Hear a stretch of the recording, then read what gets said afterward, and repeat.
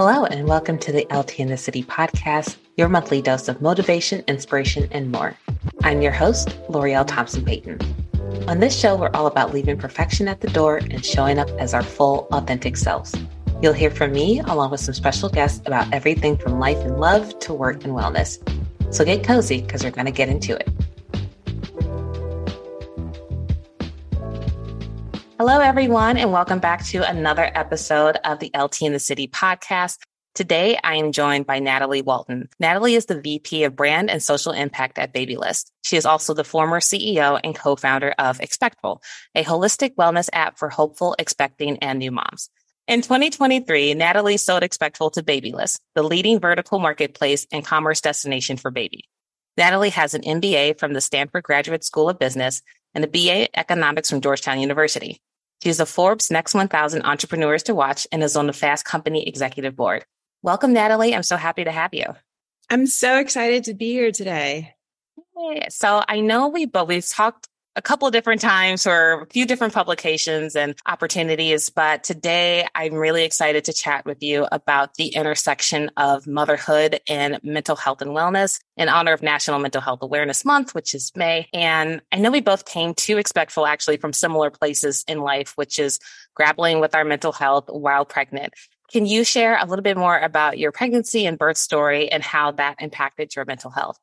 Absolutely. So I'm someone who has been a practicer of holistic wellness pretty much, I want to say, my entire life. I first learned about Buddhism and meditation at a Buddhist monastery in Thailand in 2002. And so I did like a silent meditation retreat at a very young age. And I didn't quite fall into meditation at that time, but I was introduced to it. And so it was part of my life. But even having cultivated this like lifelong interest in meditation and mindfulness, when I got to pregnancy, everything shifted. And that's because really for the first time in my life, everything was out of my control.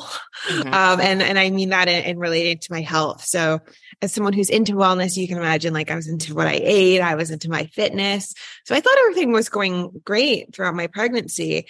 And then I showed up at my 20-week scan and I was told that I was at risk for preterm labor. And I was told that I should be very vigilant because I could have my baby at any time. Mm-hmm. If you hear that at 20 weeks, you know, there's a certain threshold where your baby needs to be more than 20 weeks. It's really difficult for a baby to survive. And so when I got that news, I had this huge burden, this mental burden of like, one, what did I do? Like, and is there anything I can do to help my baby get to term?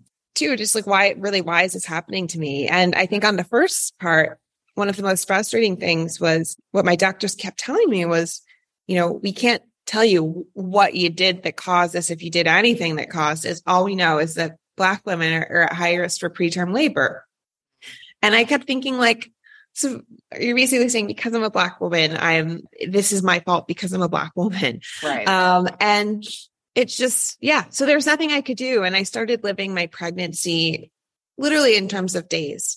I would get to day 195 and I'd be thinking, okay, I make it to 196. And like, I have that much more of a percentage of like my baby being a little bit healthier and maybe growing like a fraction of an ounce. Right. It created so much stress mentally for me. And even though I did have this meditation practice and I was practicing mindfulness, I came across this app called Expectful. And I started doing the meditations that were geared towards pregnancy. So like Expectful knew exactly where I was in my journey. And the language just spoke to me and all of the fears and the doubts and the burdens that I was carrying. And somehow, even though I've been meditating, within a week after using Expectful's meditation, my condition stabilized and I made it to term, which was something that none of the doctors thought was possible.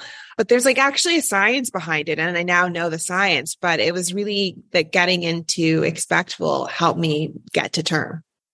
That is such an amazing, and I don't even want to like reduce it to a success story because it's just like you said that overall mental health and well-being, there's so much emphasis on physical health when you're pregnant. And my only regret with Expectful is that I didn't come across it sooner, because I think like you, I checked all the boxes, right? I was still being active. I still had my streak going on Peloton, but I was doing my meditations on Insight Timer and Shine It, like other mental health and wellness apps. But what I found was dealing with PTSD from infertility and multiple IVF cycles. I had a lot of like anxiety once I was pregnant about something going wrong. And the meditations on Expectful, because they were specifically geared toward pregnancy, and then even knowing that I had to have a scheduled C-section, right? Like there's a section on C-sections, which can be overlooked a lot of times in the pregnancy world. They get a bad rap, and it's really, like not okay. So representation for all the C-section parents out there. But yeah, I'm curious. Like I said before, there's so much emphasis on the physical health. Why is it important as birthing parents that we focus on our mental health as well? So I guess I want to talk about some of the research that we've done at Expectful, and just research on mindfulness and meditation and pregnancy overall, because this research is really exciting. So last year at Expectful, we published 2 studies. One was in the Journal of Perinatology, and this was an incredible study. So I was a NICU mom. I had that emergency C-section, which is part of the reason why we built out that C-section meditation pack. So as a NICU mom, I found it incredibly hard to produce milk. If you have like an emergency C-section, you're often very stressed, like things come early and your body's not really prepared to produce milk. And so we did this study that looked at pumping NICU mothers, and we gave them access to Expectful. And we found out that the control, the women who used Expectful against the control who did not use Expectful, we found that those women produced 7 ounces more breast milk a day. Oh, wow. Which that's huge. A lot of milk. Yeah. Like, right. I mean, at that stage, I remember going to the NICU and I had like little tiny vials of milk. Like, and if I could produce 5 milliliters, I was like, oh, wow, like this is something. And so I was like really impressed. And this study found that women who listened to Expectful produced that much more milk. But on top of that, the study also found that women who used Expectful, they had decreased episodes of postpartum depression, postpartum anxiety, and they made it to term, which goes back to my story of how meditation and mindfulness practice is so important. We also did a study in the Journal of Midwifery and Women's Health. And this study also showed that if women who use Expectful saw reduced episodes of depression during pregnancy and anxiety, which overall just leads to better outcomes. And then I'll reference a study that was published last year in UCSF. And this was a really interesting study, in my opinion. So they looked at stress responses of babies. So basically, mothers during pregnancy were given meditation apps, and they looked at the stress responses in the babies of the mothers who had meditated during pregnancy. And the study found that women who meditated, their babies had better stress responses. This was after birth. So imagine, like, if you want to give your baby the best possible outcome, reducing their stress responses, try meditating. Like, how incredible is that? That's so awesome that you can give that gift. And by practicing mindfulness, really literally about like leading by example, right? And now there is science that proves that works. And I can imagine that there are some moms, some busy parents listening to this, and they're like, well, that's nice for you too, that you were able to do that, but I don't have the time. How do you fit it in? How do you prioritize mindfulness and meditation and your mental health with everything else that you have going on? I totally hear that. Like, I mean, I get it, that especially, so before you have a child, if this is your first child, there's a lot more time than when you have a child. So hopefully that you can find the time to fit in meditating before. But even if you can't, there's no judgment, no shade there. What I like to do is I like to meditate before I go to bed, because it just helps me get a really great night's sleep. And I think very few people can fall asleep the instant their head touches the pillow. And so I think like you can find a 5 or 10 minute meditation that will not only help you fall asleep faster, but also give you better sleep. And there's a lot of studies that show that meditation leads to improved sleep. And we all know that, at least for me, sleep in pregnancy was horrendous, as was sleep with a newborn. Right. What sleep? So yeah, like that is how I personally fit in. But with Expectful, we have everything from like walking meditations where you can wrap your baby. We have stroller meditations. We also have nursing and pumping meditation. So if you're choosing to feed, I mean, that is something where you have a lot of free time on your hands. And so rather than like stressing out about how do I fit this in, we think about meditation as like, well, here's all of this idle time that you have. Or it's not idle, but it's time where you are not necessarily, you have time to meditate when you're nursing, when you're on a stroller when you're on a stroller walk. And so that's how we've created Expectful, to fit it into those buckets of time where you can use it. Yeah, I'm all about trying to get in where you fit in. And the before times, I was very rigid in my morning routine, right? I did my workouts, I did my meditation, I did my devotional, and it was very much like a checklist, and I could get it done because I had more time. Now, mornings are a little chaotic. It's a rush to get dressed and get up and get ready and get to daycare. Today was picture day. So, there was even more emphasis on the hair and making sure everything is like neat and tidy. And so the morning routine of yesteryear, I'm trying to now shift into, okay, it doesn't all have to take place in the morning. I can spread it out throughout the day. I can maybe even try to come up with a new bedtime routine and meditation and like fit it in there once she's, down for the night. But parenting has taught me a lot about flexibility that I did not have before, but that get in where you fit in is a mantra, a mood, a lifestyle when it comes to parenting. Absolutely. 100%. And I know in the recent Fortune article, we talked about this Harris poll that was commissioned by CVS Health that said that 42% of working moms that surveyed were diagnosed with anxiety or depression last year, compared to 28% of the general population and 25% of their coworkers without kids. What do these numbers tell you? Like, what story is it sharing, and why do we need to be concerned? Yeah, these numbers are very disturbing. They are disturbing because, that's a lot. Like that's almost 1 out of every 2 people, 2 moms are impacted. And I think what's disturbing about it is that it's just like there's a lack of societal help. And so that's what really startles me, is that the government isn't coming to save us. Sometimes the employer is coming to save us marginally, like if you're so fortunate to be in a company that enables this. But oftentimes it's just on the moms to figure this out. And so that's the story that it tells me, is like, we just have like a country that we're living in with like it's broken, and that does not offer us the support that we need. And how are you personally dealing with this? Because it's like you said, one thing when you're pregnant, and it's like before, especially when it's your first kid, you have more time and that kind of like luxury, of time and everything. And then once you're back to work, once you're, back from parental leave, everything kind of just comes at you all at once. What methods have you found to be helpful? How are you prioritizing your mental health, like as a working mom? What advice do you have for the rest of us? Because like we are struggling. The working moms are not okay. Moms in general, parents in general, but especially I feel like those of us who are living these dual lives essentially are having a really hard time right now.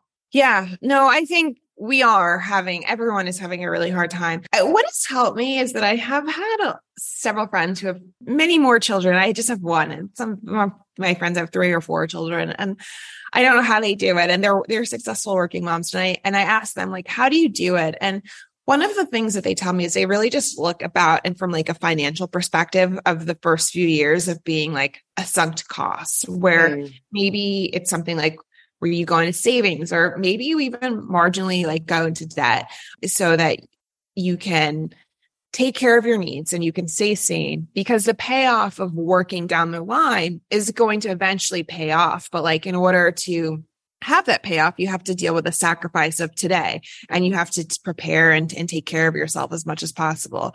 And so when I thought about that mentality, that's not really a mentality that's widely discussed. Like, like most people think like I shouldn't go into my savings, like I shouldn't go into debt to take care of my kids. And I think that it's all in perspective. Like if you have the means, or you can think about like, can I pay for a cleaner to come to my house, so that I don't have to focus on, so I don't have to live in like a mess. And particularly with the work from home culture, like if you're working from home and like that for me, I had that realization when I had my newborn and it was COVID lockdown, and like I was cleaning, I was doing all of this stuff, and I was like, I can't do this. Right. And I just thought, let me hire someone to help me clean.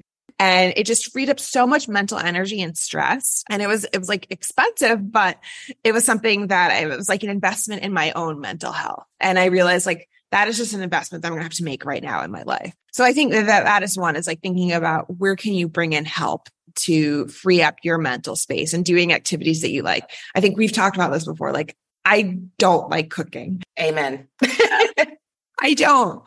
I wish I did, but I don't. And I don't like cooking for my child. He is a little bit of a pickier eater. And so like, he's 3 years old. And I guess ever since the time he could eat solids, like I've subscribed to all of these baby food services, everything from Square Baby to the toddler. I'm forgetting the names, but like Little Spoon, shout out to Little Spoon. If you want to sponsor this, let me know. No, Little Spoon should sponsor this because we get those deliveries like every 2 weeks. And it just, it makes your life easier. I mean, and my mornings now, all I do is like, I pop something in the microwave for 30 seconds. And rather than like spending minutes and minutes of mind share of like, what do I eat? Or what do I feed my child? So it's like, I think about ways that are like financially, are they financially friendly? No, like I could be saving money in other ways and like investing in my longevity, but what I'm supporting now is my mental health so that I can stay working and advance in my career. And I'm just going to hope that one day it's going to pay off, but I think it will. Yeah. And I appreciate your honesty about this because I think a lot of times, and we do each other a disservice by not talking about what it's really like. And I have a colleague, Megan, who did an incredible story for Fortune, talking to different CEOs and women who are in the C-suite about how they get it done. And the secret is hired help a lot of times, or family who lives nearby and they're pitching in like that whole, it takes a village. Yes. And sometimes you have to pay for certain parts of that village. But like you said, it's an investment. Like everyone can't see this listening now, but our background in my video screen is a hot mess because Easter brunch was the other day. And like we haven't cleaned up yet, but we're having a cleaner come in the next couple of weeks. We use Little Spoons, which has been a lifesaver because I also do not cook. My husband does the cooking and I love him for it. But meal planning and prepping for a family requires a lot of mental energy and sitting down to make the list and make sure everything's healthy and make sure you go to the market. And it's just like, if we can cross something off of our list, even for like random days when she's homesick from daycare. And it's like, okay, well, we didn't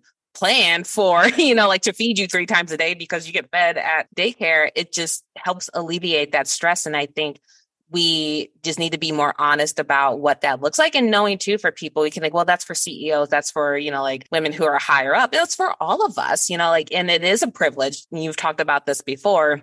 And even the fact that like mental health is a privilege to be able to worry about that when there's so many other concerns that are happening. But I feel like it's that kind of like both and, like there's 2 things can be true at once. And, there's no shame. I think that's the other thing. There's so much stigma around the moms who don't, quote, do it all on their own. We were never meant to. And that's just like not the way it's supposed to go. No, it is not at all. Yeah. And going back to that part you mentioned about mental health being a luxury, because I love when you pointed that out in the previous conversation that we had. Paint for us the picture, I feel like what is going on? I know there's the percentage, I think it was 40% of moms like births on Medicaid or something like, Yeah. So, I mean, one thing that became so apparent to me while working at Expectful is I did hundreds of user interviews, and I think we had like really great retention metrics and just great conversion metrics overall. But there was this segment of people who were trying our app, would use it a lot during the free trial. You would think they would subscribe, but there is a pocket I noticed that weren't subscribing. And so I started digging into that pocket and I started interviewing people. And what kept coming up time and time again was like, I loved using your app. I'm like a mom of 5, like I'm a mom of 3. My mental health is in shambles. I need all of the support. But to be frank, this month I'm between paying for groceries or gas. And so I can't afford your app. I can't afford to take care of my mental health, even though it's only $5 a month. Like I can't afford that. It's just out of my reach. And my thought, like when I kept hearing that over and over again, my thought is like, wow, I mean, no one should ever have to decide between their mental health, gas, or groceries. But like, unfortunately, getting back to the country that we're living in, the society we're in, there's no safety net. And that's what people are being forced to choose between. And so in many cases, I did see like caring for your mental health is a luxury because to not have to worry about feeding your family or paying to get to work to provide for your family. And when I started hearing that feedback over and over again, I really started looking at the numbers, and I see that close to 50% of moms that give birth in the US, the babies are born onto Medicaid. I think the number is actually exactly what it is for the numbers of moms who have anxiety. It's 42%. Like there's some places in the South where that number is like in the 60%. So it depends where you're talking to people. But the reality is if like almost 1 out of 2 births in the US are happening on Medicaid, like if you were on Medicaid and you have food insecurity, like that is probably a bigger problem. It contributes to having poor mental health. Absolutely. But like for many people, and this shouldn't be the way, but they need to figure out how to feed themselves before taking care of their mental health. And that's awful.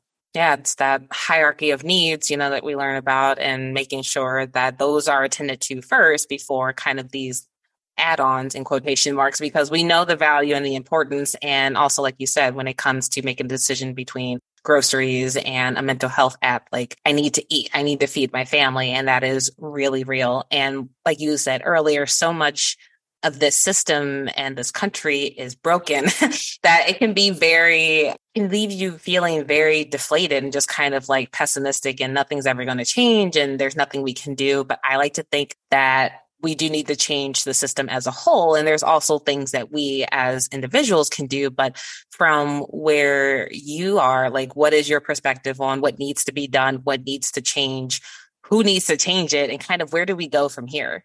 Yeah, I mean, there's so many layers to this question. So I'd say that one of the biggest areas, most basic areas where we could start is paid family leave. I read lots of different statistics, but I think it's around a quarter of women in the US have access to paid family leave. And it starts there because, pregnancy is a physical event. And it's people, when you have a baby, people take disability leave. It is a disability. And so like having to work through that disability, not only does it hurt you physically, it hurts you mentally, and it's bad for the baby's development. Like there's just so many positive studies showing give paid leave. So I think that that's where we could start. It's like offering paid leave, and who has to take care of that? Like that's on a government level right now. You have companies that are stepping into that, but I think that's something that's on a government level. The second thing is just affordable childcare. Childcare oftentimes, I had a friend who responded actually to the post that I wrote about your article. And she told me like her childcare costs more than her mortgage to care for her two children. And that's crazy. Right? Like that is, to me, that's just crazy but that's the reality that we're living in. And so there could be like more subsidies for childcare. I think that would be a huge help because like that would enable parents to work more. It would free up the ecosystem, and that solution there is on the government level. And so like, I think that the biggest changes that could happen would be on the government level. And it's like those things need to change. There are a lot of startups that are trying to solve like mental health issues in mom and providing that village of support. But I think my frustration with those, and having been one of them too, and this is part of the reason why we sold Expectual so we could have more of an impact, is like getting back to the problem. If half of the people in the country are not in a place to like afford services to improve your circumstances, then it's like you're only helping the people that need help need help, but like that you're not helping the people that need help the most. And so I think that's like the government has to step in and provide that support. Absolutely. There's so much that needs to happen. And I mean, I'm, like I said, an optimist. I'm hoping that things can change and it will be different for our children, should they decide to have children. But hopefully it doesn't take a generation, to make it better. But it has to change. The system is fundamentally broken and we are all struggling as a result of it. And something that has personally helped me, it took a while to get to this point, but was learning to ask for help. So we talked about the hiring of help, but then also like reaching out to friends, hiring babysitters, like getting that additional support before shit hits the proverbial fan. And I don't know if you are similar and like, I can get it done. I can do it all. I can do that. Do you have any advice for the people listening, the working moms who are tuning in on how to ask for help? It's something that seems so easy and yet it is so extremely difficult. Yeah, I know it is. I mean, this was something like I had to struggle with immensely when I became a mom, was how to ask for that help and realize that it's okay not to do it all yourself. I mean, this is one place where if you have the resources for a therapist, I think like therapy is great in this because it's a whole different mind shift. It's something that maybe like in your childhood or your early adulthood, the way you were raised might prevent you from asking for help. And like there are deeper issues here that cause people to not ask for help. I, struggled for some of them. And for me, I personally found that going to therapy and understanding like, why don't I feel comfortable of making my needs known? Like that was it was an eye-opening experience. And I think that's been one of the best parts about becoming a parent is that personal growth that happens. So if that is something that is someone has access to, I'd highly recommend, getting a therapist in pregnancy to prepare for a postpartum to support you in that time. Yes. But other than that, I think it's understanding that like, there's just no shame in asking for help. And I mean, the worst thing that can happen is someone will say, no, I can't help you. And yes, that sucks, but it's like, it's the same place that you're in right now. And so like the benefit is, you can ask for help and you could get the help. But like, if the person says no, then it's just like, you will have hurt feelings, but you're still going to be in the same place that you are. So that's how I've kind of look at it.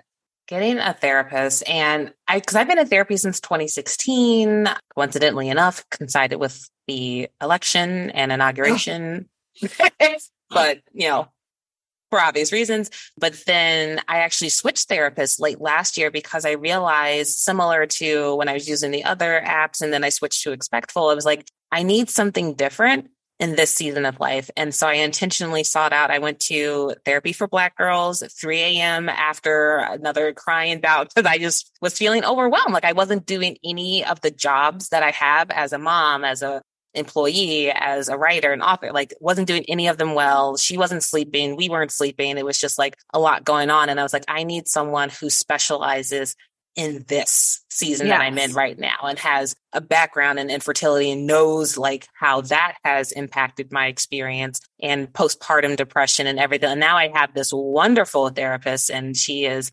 amazing who can speak to all of that and understands and gets it because she's also gone through IVF. And so it's just like being able to relate and not having to explain so much about, like my background and what I've been through and what it looks like has been really helpful. But that was, I think, about 6 or 8 months postpartum to finally get to hey, what I'm doing right now has served me well in the past, but it's no longer serving me and I need to make a change. There's nothing more important, I'd say, than finding help that gets what you're going through.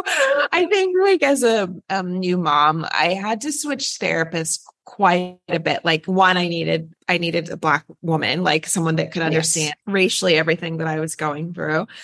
I also needed someone that like a parent, because if you have people that aren't parents, like there's no worse advice than getting an outsider. So it's like, it's very important to find someone that understands your needs because your needs are so different from like, even like where you live. Having someone locally, it matters, it makes a difference. So my advice is if you've struggled with therapy in the past and it hasn't been the right fit for you, like try searching. There are really very specific types of therapists.